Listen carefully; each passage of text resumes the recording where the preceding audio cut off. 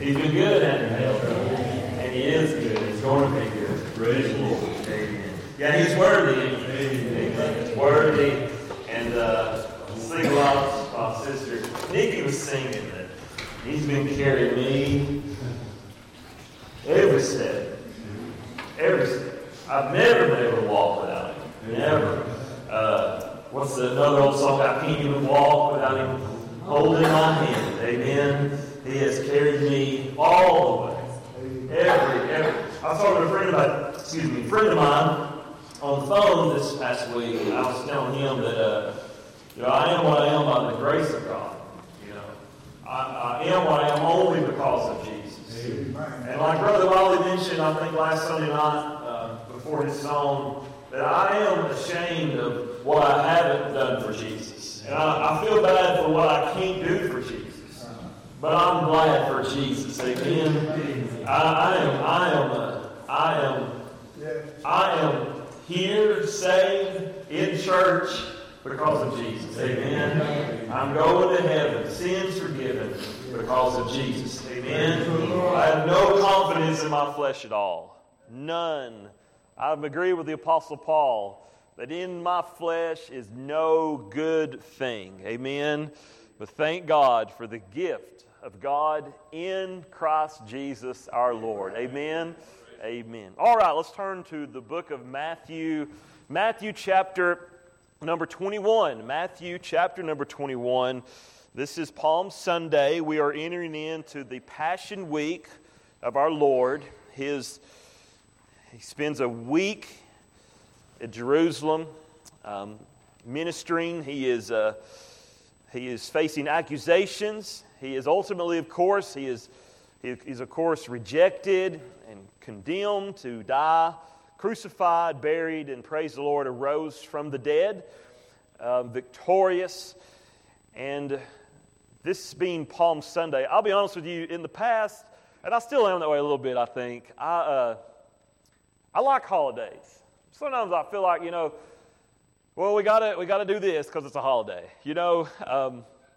But I've learned through the years, like today being Palm Sunday, it's on our mind. And it's a good opportunity to really, since we're all thinking about Palm Sunday, it's a gospel opportunity. I've learned that. It's a gospel opportunity to take what's on our minds and show Christ in it.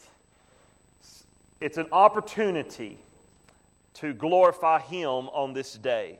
And so I'm glad to preach about Palm Sunday because it's an opportunity, amen, for us to see a little bit or to learn a little bit or for our eyes to be open that we haven't seen something before. Matthew 21, if you there say amen, verse number 1.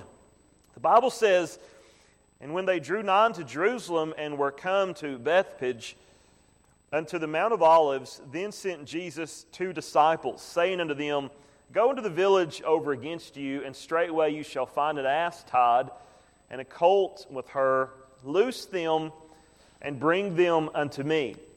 And if any man say aught unto you, ye shall say, The Lord hath need of them, and straightway He will send them. And all this was done that it might be fulfilled, which was spoken by the prophet, saying, Tell you the daughter of Zion, Behold, the King, thy King cometh unto thee, meek and sitting upon an ass, and a colt, the foal of an ass. And the disciples went and did as Jesus commanded them, and brought the ass and the colt, and put on them their clothes, and they set him thereon. And a very great multitude spread their garments in the way. Others cut down branches from the trees, and strawed them in the way. And the multitudes that went before and that followed, so they're surrounding our Lord, cried, saying, Hosanna to the Son of David. Blessed is he that cometh in the name of the Lord. Hosanna in the highest. And when he was come into Jerusalem, all the city was moved, saying, Who is this? And the multitude said, This is Jesus, the prophet of Nazareth of Galilee. Heavenly Father, thank you, Lord, for this day. We thank you, Lord, for this hour.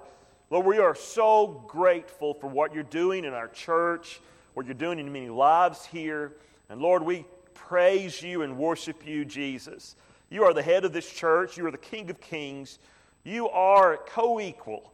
You are co-eternal, the Son of God. And Lord, we praise you and worship you and thank you. You are the Son of God. And Lord, I pray today that you'd be glorified, your name would be lifted up, and Lord, that you would do a work here, and Lord, you'd build up your kingdom among us, and you'd change hearts and open eyes and ears so we can receive the gospel, and we can believe on you, and Lord, that we could lay hold on everlasting life. We love you, worship you, praise you. In your name, Jesus, Lord, we ask these things. Amen. Palm Sunday is a good time to reflect on our personal faith. Here in this passage, we see, obviously, a great multitude that is following Jesus, crying out to Jesus, Hosanna, Hosanna, Hosanna. Blessed, verse 9, is he that cometh in the name of the Lord. Palm Sunday is a good day to reflect on your personal faith. It's a good opportunity for you to think that as a professing Christian, am I truly following Jesus? Because we're going to get into this further in just a moment, but here in this exciting account that's taking place in the ministry of our Lord Jesus Christ, that looks here can be deceiving. It seems that everybody is receiving Christ as their Messiah here, but it's not the case. There's a lot of corporate faith here. It's something shared by members of the same group. That's what corporate means. There's a lot of people here in the crowd, they're just caught up in the crowd. And they are just saying what everybody else is saying. You could think of it as peer pressure. It's kind of sad, really, because it seems like they're really receiving Jesus as their personal Messiah. Now, they're receiving their view of the Messiah, but they're not receiving God's Messiah that He sent to them to deliver them. They have a corporate faith. It's really an example of groupthink. Now, groupthink is the practice of thinking or making decisions as a group in a way that discourages individual responsibility. And what they're doing is that they're just deciding what everybody else is deciding. A lot of them, it's a mixed crowd, but a lot of them are just saying it and reacting because everybody else is doing the same thing. Now, there's obviously here, we know this, that there are some in the crowd that they really have a personal relationship with Jesus. And theirs is personal faith. And today, that's probably true for this crowd. Now, I've been in the ministry long enough to know this, that I am preaching to a mixed crowd today. That there are some of you here today that have a personal relationship with Jesus Christ. There are some of you here today that have what I would describe as a corporate relationship with Jesus. That you're just following the crowd, even this crowd. Some of you here today, you have no relationship with Jesus at all. You've never been born again. You've never been saved. You've never received Christ as your Savior. And I want to give you that opportunity even right now. Believe on the Lord Jesus Christ and you shall be saved. Amen? You shall be saved. You can trust in Him. He says, come unto me, He says, all you that weary and heavy laden, I'll give you rest. He says in the book of Revelation, whosoever will, let them come. And you come to Jesus today. Now, you came here, but that's not far enough, is it? You need to come to Jesus Christ. You've come to a place, and I want to encourage you to go to a person and to have a personal relationship with Jesus Christ as your Savior. Now, I'm glad to tell you that you can, because He lives, as you sung and heard today. He is a living Savior. And you can trust in not a dead Savior, for that wouldn't be very trustworthy, would it? You can believe not in a dead Savior. We would trust and believe in a dead Savior. I'm inviting you, and the Spirit is inviting you, and the church is inviting you to trust in the living, eternal Son of God. He is the only way, and in Him you'll have life, and you'll have life everlasting. Amen? But just the same in this crowd today, it is a mixed crowd. There are people who are crying Hosanna, But their Hosanna means completely two different things. There are people who are agreeing with what's going on even here, but the object of their faith is misplaced. So what we have in this triumphal entry really is an example of that. It is an example of misguided excitement for Jesus. Their excitement for Him is misplaced. They are excited about what's happening, but they're not really excited about what He's doing. They're excited about what is coming down the road, but they're not excited for what God really has planned for them in the person of the Lord Jesus Christ. Now, looks can be deceiving here. As we read our text, it looks like, wow, they finally come to their senses, don't it? It looks like that Jerusalem is receiving the Messiah. That's what it really looks like, don't it? If you were there that day, you would say, finally now we have our Messiah. He will now be established as the ruler of Jerusalem. But looks can be deceiving. Because in verse number 12, right when Jesus gets to Jerusalem in the temple, He overthrows the tables full of money, don't He? He overthrew the tables of the money changers and the seats of them that sold doves. I bet the excitement was like, wait a minute, what are you doing? You don't want to turn these people against you, Jesus. They just said, Hosanna, they received you, and right when you get here, you're turning over their apple cart. In chapter through 21 and 23, we see that Jesus is slowly being rejected.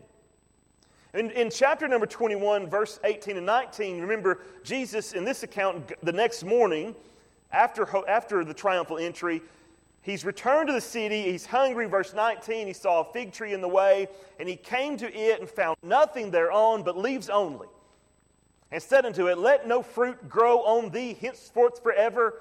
And presently the fig tree withered away. Now, here the fig tree is representative, as it often is in Scripture, of the nation Israel. So Jesus, it's a metaphor, it's symbolic.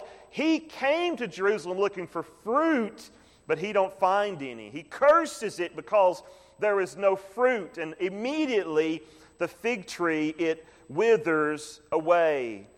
In chapter 21, same chapter, verses 42 through 45, Jesus is describing Himself as the chief cornerstone. And He's saying, this cornerstone, the builders rejected. So He's saying, you're trying to build a kingdom without me.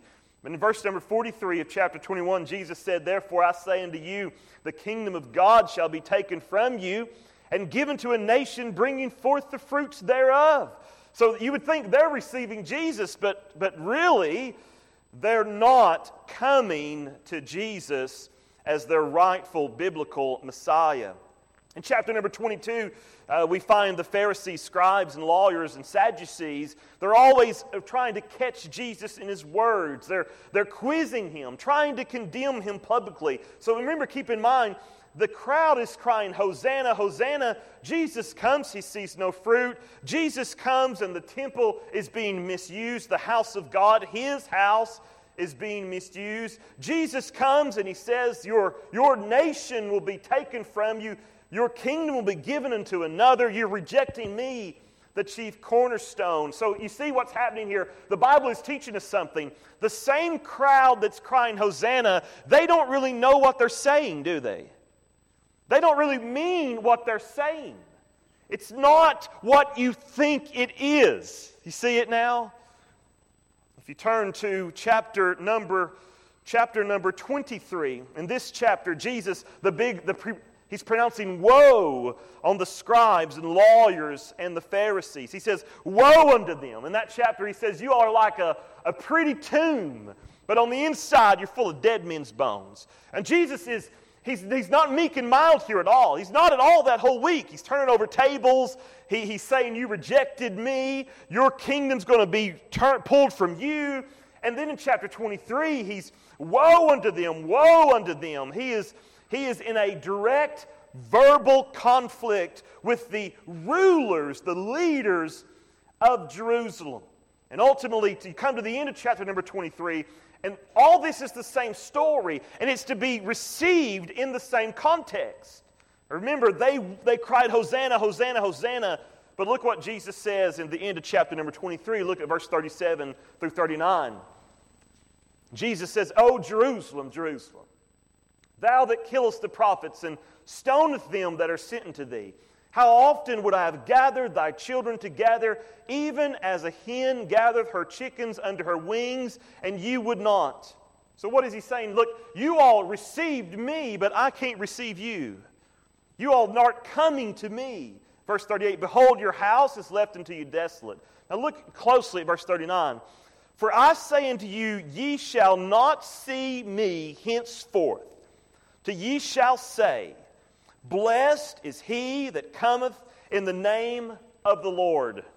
Now that statement, blessed is he that cometh in the name of the Lord, we just read that in our text. Jesus, in verse 9 of chapter 21, as Jesus is coming, in verse 9, guess what they say? Blessed is he that cometh in the name of the Lord. Jesus said, you'll not see me until you say. Wait a minute, they just said it. They said it in chapter 21.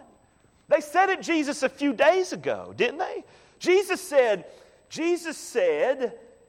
you shall not see me henceforth till you shall say, blessed is he that cometh in the name of the Lord. What do we make of this? They said it. They said something they did not mean. That's what we make of it. They said something about Jesus that they confessed with their mouth, but their heart was far from him. Matthew 7, a wonderful segue into that terrible, terrifying statement where Jesus said, many shall say unto me, Lord, Lord, but Jesus said, I will say unto you, depart from me, ye workers of iniquity, for I do not know you. So Jesus said, you all need to say, blessed is he that cometh in the name of the Lord. But they could say, we already said that. You came, we rejoiced. But they did not mean what they said. If you come to Matthew chapter number 27, public opinion of Christ has completely turned. In Matthew number 27, we have the account of the crucifixion. In verse number 20 of Matthew 27, but the chief priests and elders persuaded the multitude that they should ask Barabbas and destroy Jesus. And then in verse number 23, and the governor said, why? What evil hath he done? But the people cried out the more, saying, let him be crucified. Now this is why I think that there's many of the same group that said Hosanna are also of the same group that said crucifying, because of what we just discovered in Matthew 23. Jesus said, you said it, but you don't believe it. You've not received it. And now they're saying crucifying, crucifying, crucifying. You see, everybody likes the Jesus in Matthew 21. Everybody likes the Hosanna Jesus, don't they? That Jesus is fun. That Jesus is exciting. That Jesus is non-confrontational. That Jesus don't turn over the money tables. He's riding on a little donkey, and the heels are clicking through the streets of Jerusalem. Oh, here he comes. Let's celebrate him. Let's rejoice over that Jesus. That Jesus who wouldn't hurt a fly. The undemanding Jesus. The Jesus that just wants to be received. The Jesus that's celebrated. The Jesus that everybody can get behind, you know. The Jesus that puts little children on his knee. Not the Jesus that turns over the tables in the temple. No.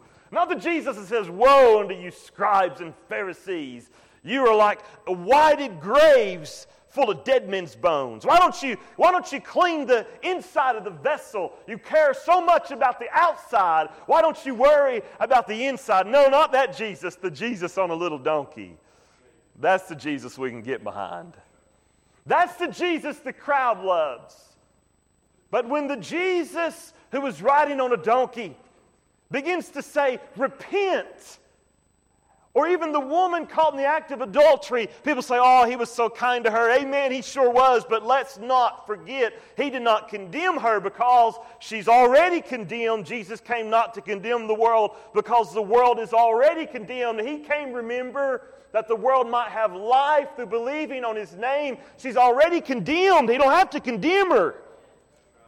But Jesus said, don't forget what He told her, but go and sin no more.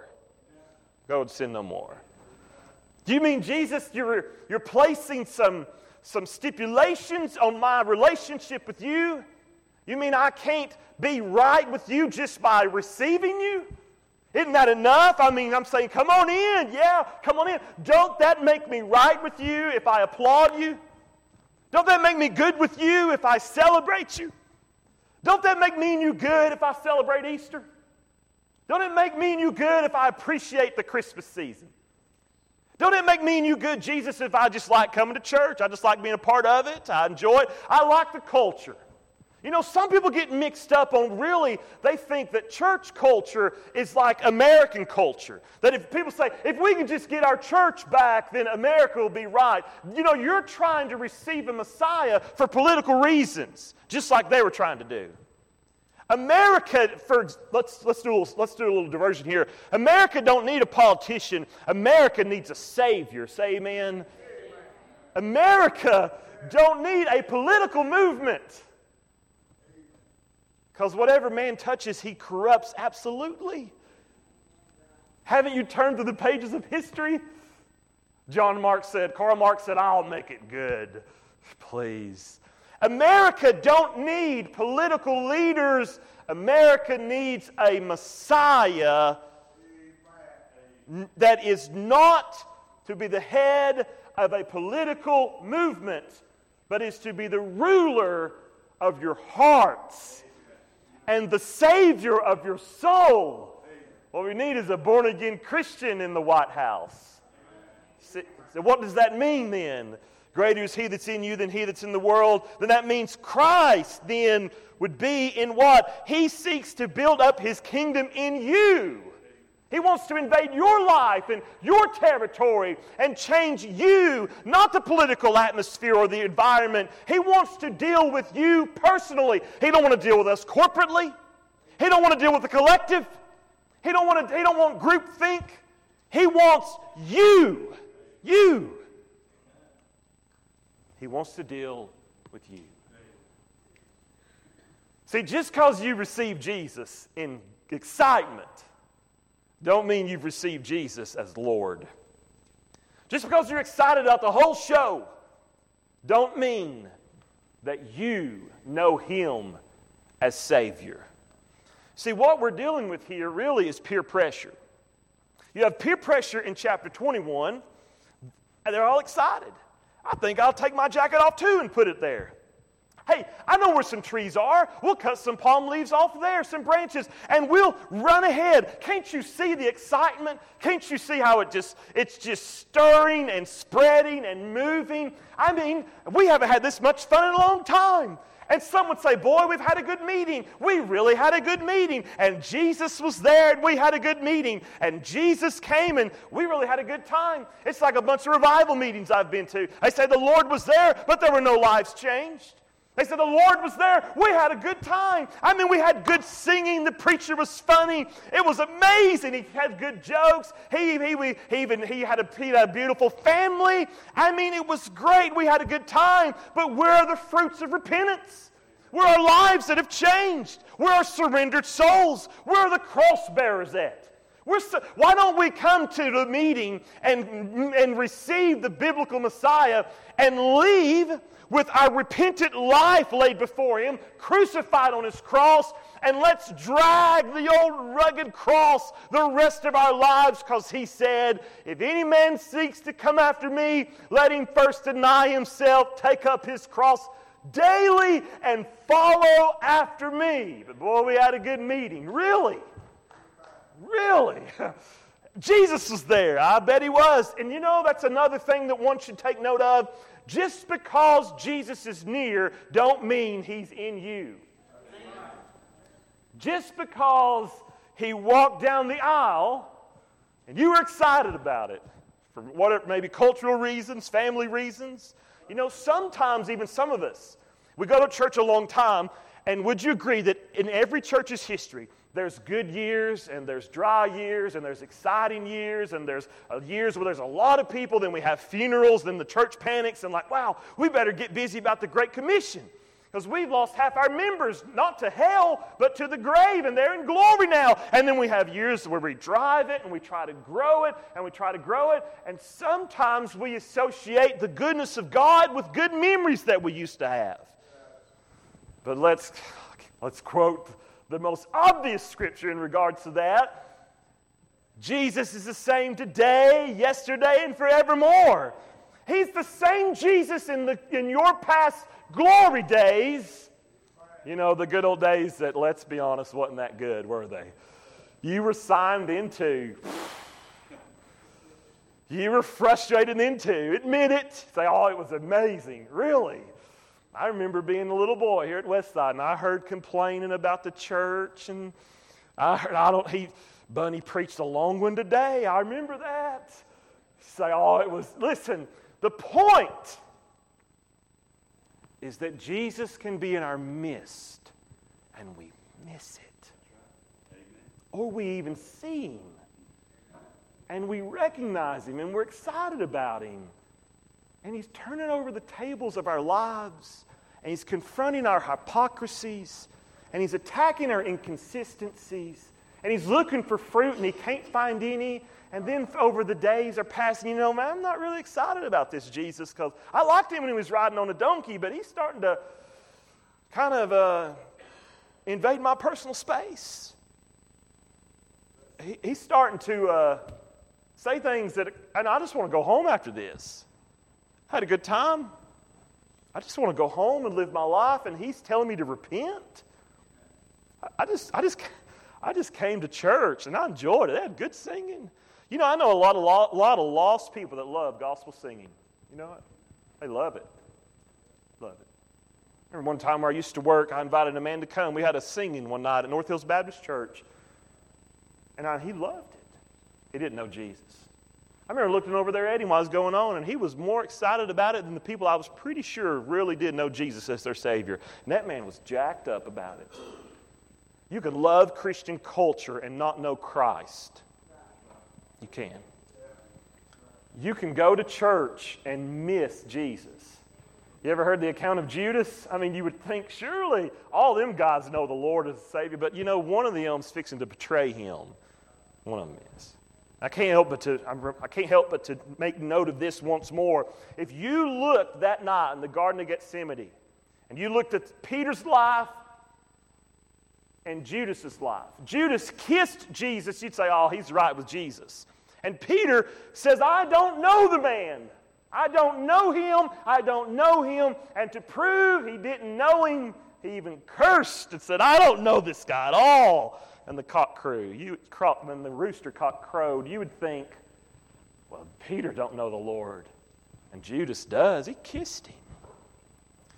Looks can be deceiving, can't they? They can be deceiving.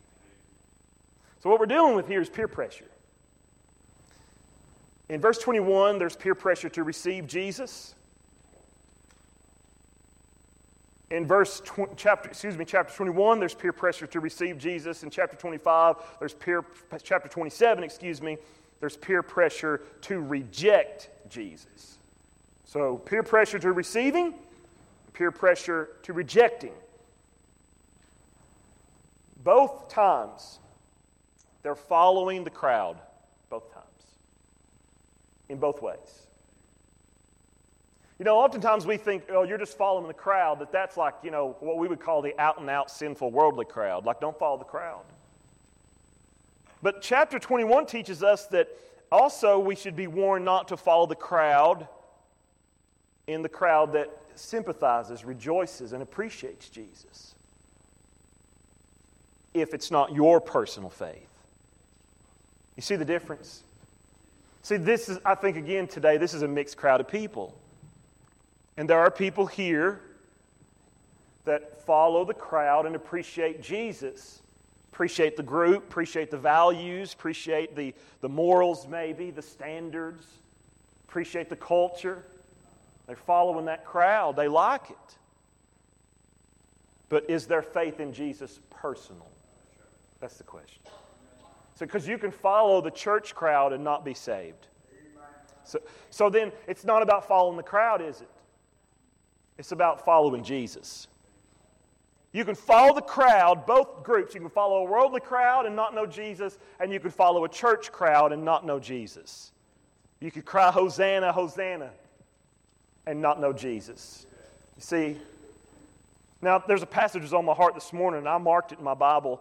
1 John chapter number 2, verse number 19. This is a wonderful book that should be studied in every Christian's life. There's wonderful tests, like that your joy may be full, that you can know that you know Him, you know. You can know Him because you love the brethren. You can know Him because you keep His commandments. You can know Him because you don't apostatize. You can know Him because you don't habitually live in sin. You can know Him. In chapter number 2, 1 John, John says this, "They went out from us, but they were not of us. For if they had been of us, they would no doubt have continued with us. But they went out, that they might be made manifest, that they were not all of us. They were with us, but they left. It proved they wasn't really of us." There's a lot of people, a lot of young people, listen carefully, young people. If you've made a profession of faith in Jesus Christ as your Lord and Savior, your profession of faith will be put to the test. We're going to see if that profession of faith is legitimate. You're going to get to see it. Because you could just be saying, Hosanna.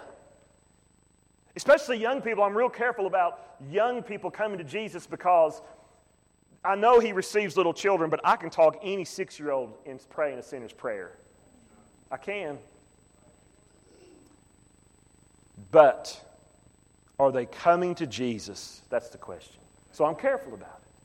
I've seen a lot of young people that grow up in church, Hosanna, Hosanna. Now, there were people crying Hosanna that really knew Jesus. There's people crying Hosanna that didn't know Him at all. There's people who crying Hosanna, like maybe Mary or Peter. They knew Jesus. He's their Lord and Savior. But there's also people who cried Hosanna and also a few days later said, crucify Him. Same people. Same people. It's a mixed crowd.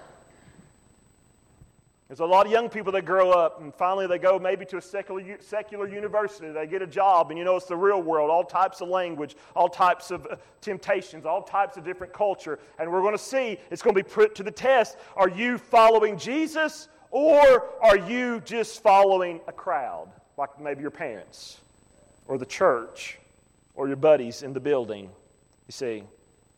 And I've seen a lot of people cry Hosanna in my young ministry, and they right now are unchurched. They aren't anywhere today worshiping Jesus, and they still say probably Hosanna, but it makes me wonder, were they really of us? I'm not talking about church membership. I'm talking about a part of the body of the Lord Jesus Christ, or were they just following a crowd? So are you following a crowd today, or do you really have a personal relationship with Jesus? If the church split today, would you get out of church completely, lose your faith? Or if the church split today, would you say this on your way home? I hate it, but as for me and my house, we're going to serve the Lord. We're going to serve the Lord. Because my faith ain't tied up in a corporate groupthink. It's in a risen, living Savior. Hosanna. Amen. You all can say crucifying. Is that your attitude?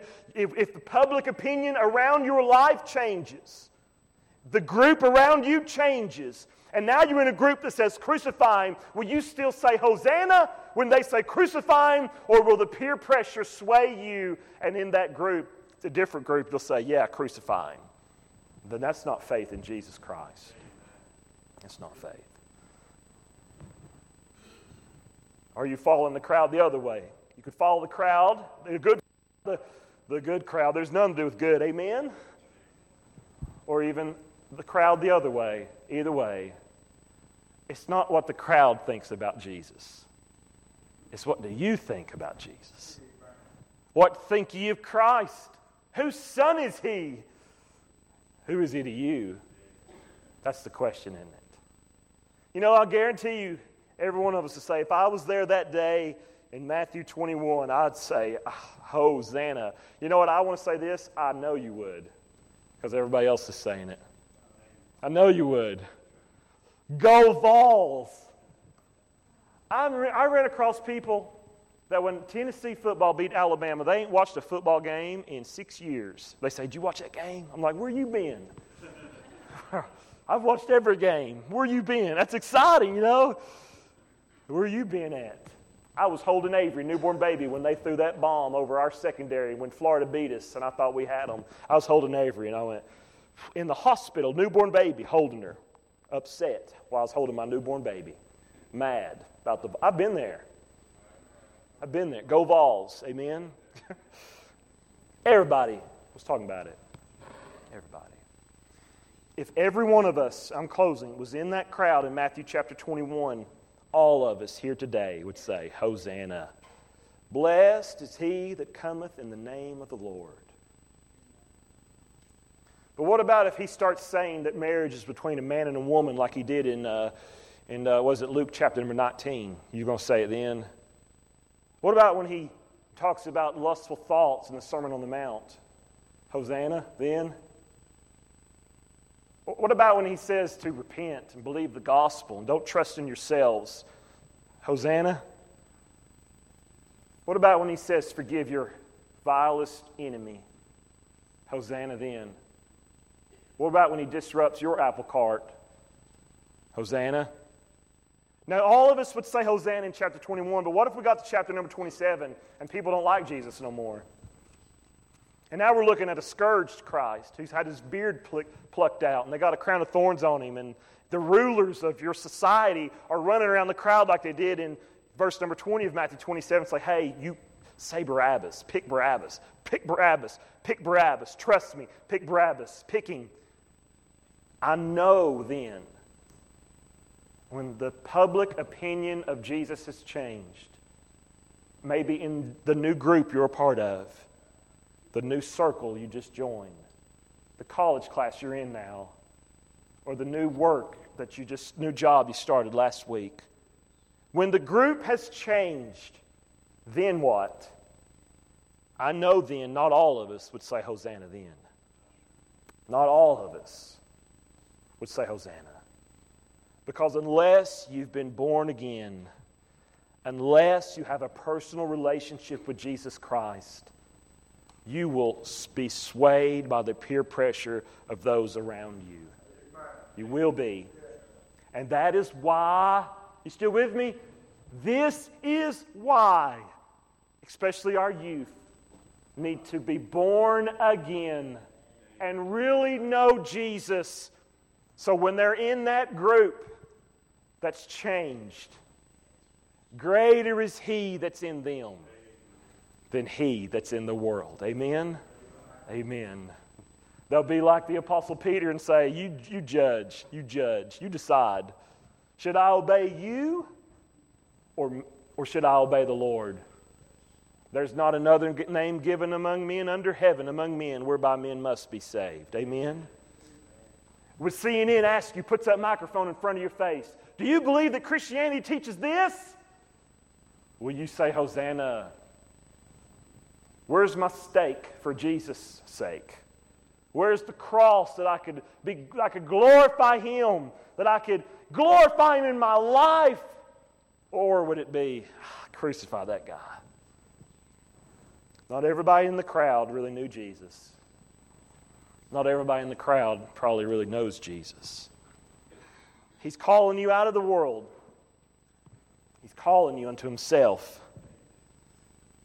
He wants to be your personal reformation.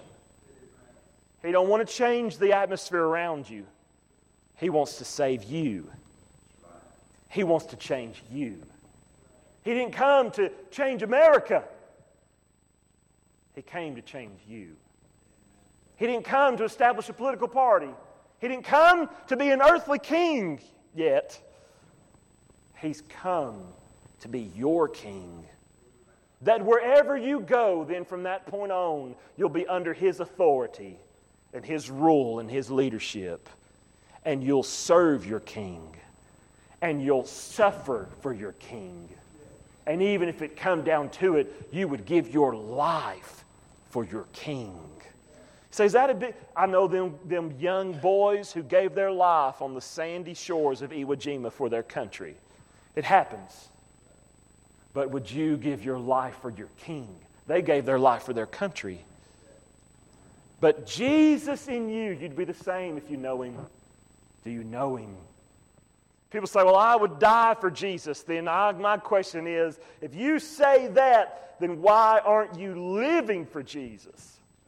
If you'll say, I'll die for Jesus, then live for Him then. That's easier. Live for Him. Hosanna, amen. Let's stand to our feet. What are we going to sing, Bryson? 44. Page number 44.